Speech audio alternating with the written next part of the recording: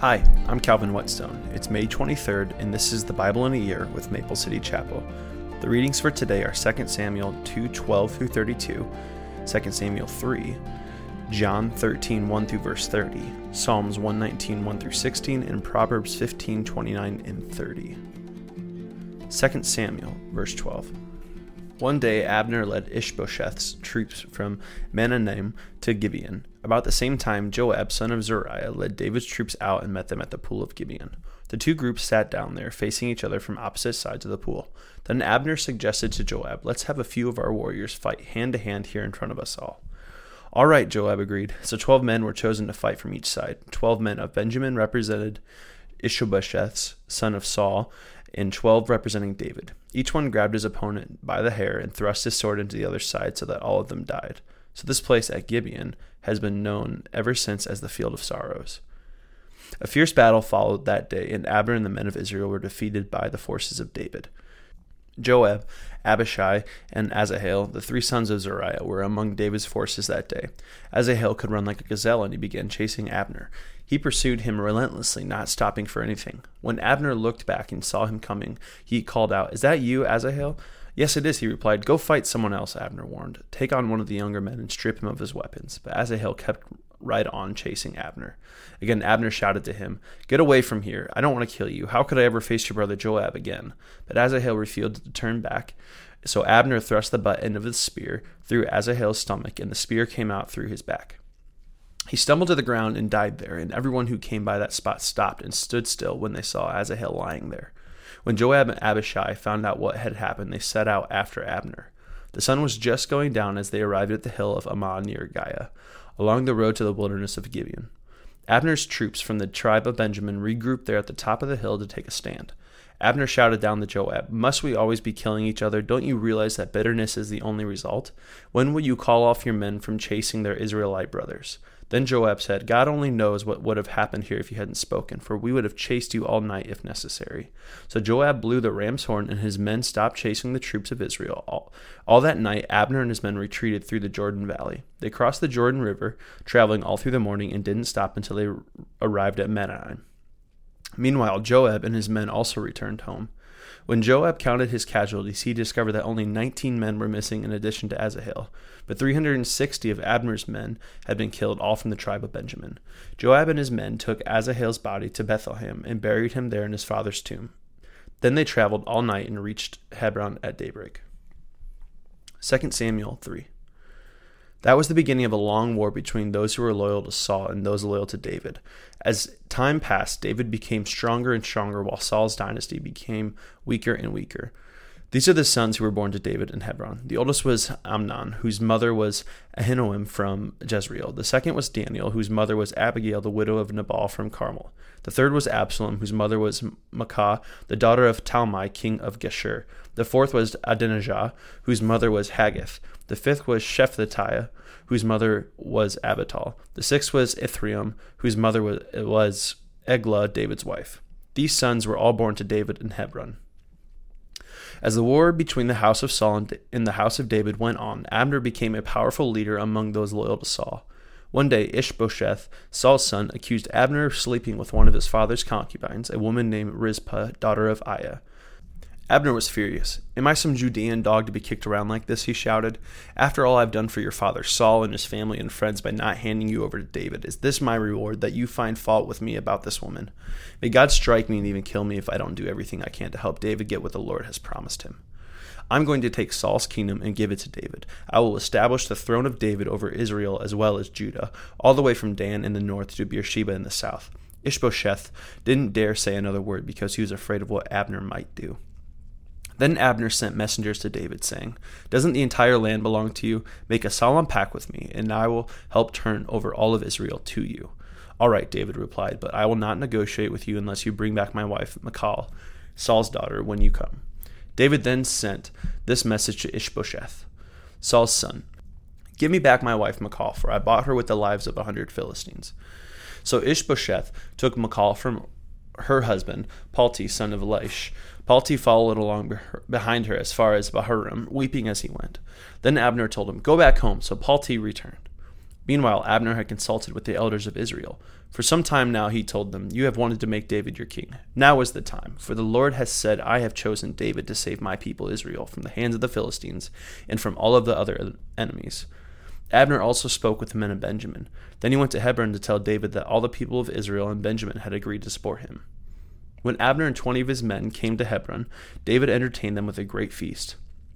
Then Abner said to David, "Let me go and call an assembly of all Israel to support my lord the king. They will make a covenant with you to make you their king, and you will rule over everything your heart desires." So David sent Abner safely on his way. But just after David had sent Abner away in safety, Joab and some of David's troops returned from a raid, bringing much plunder with them. When Joab arrived, he was told that Abner had just been there visiting the king and had been sent away safely. Joab rushed to the king and demanded, "What have you done? What do you mean by letting Abner get away? You know perfectly well that he came to spy on you and find out everything you're doing." Joab then left David and sent messengers to catch up with Abner, asking him to return. They found him at the well of Sura and brought him back, though David knew nothing about it. When Abner arrived at Hebron, Joab took him aside at the gateway, as if to speak to him privately. But then he stabbed Abner in the stomach and killed him in revenge for killing his brother Asahel. When David heard about it, he declared, "I vow by the Lord that I and my kingdom are forever innocent of this crime against Abner, son of Ner." Joab and his family are the guilty ones.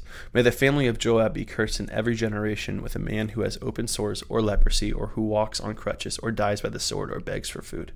So Joab and his brother Abishai killed Abner because Abner had killed their brother Asahel at the battle of Gibeon. Then David said to Joab and all of those who were with him, "Tear your clothes and put on burlap. Mourn for Abner." And King David himself walked behind the procession to the grave. They buried Abner in Hebron, and the king and all the people wept at his graveside. Then the king sang this funeral song for Abner. "Should Abner have died as fools die?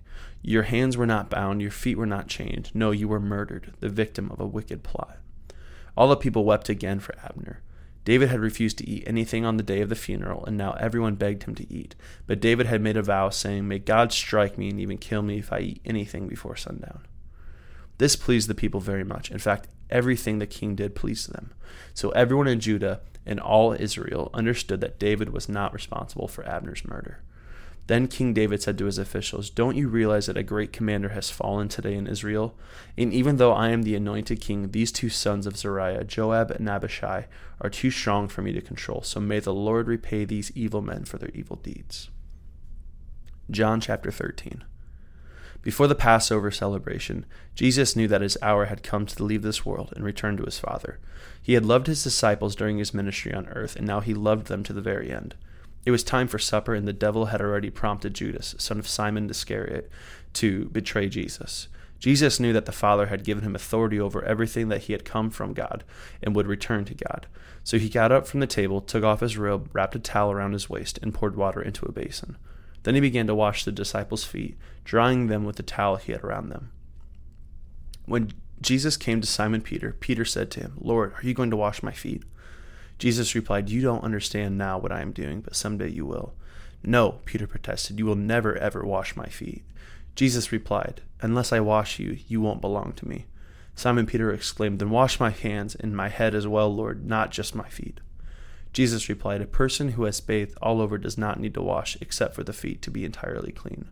And you disciples are clean, but not all of you." For Jesus knew who would betray him. This is what he meant when he said, "Not all of you are clean." After washing their feet, he put on his robe again and sat down and asked, "Do you understand what I was doing? You call me teacher and Lord, and you were right, because that's what I am. And since I, your Lord and teacher, have washed your feet, you ought to wash each other's feet. I have given you an example to follow.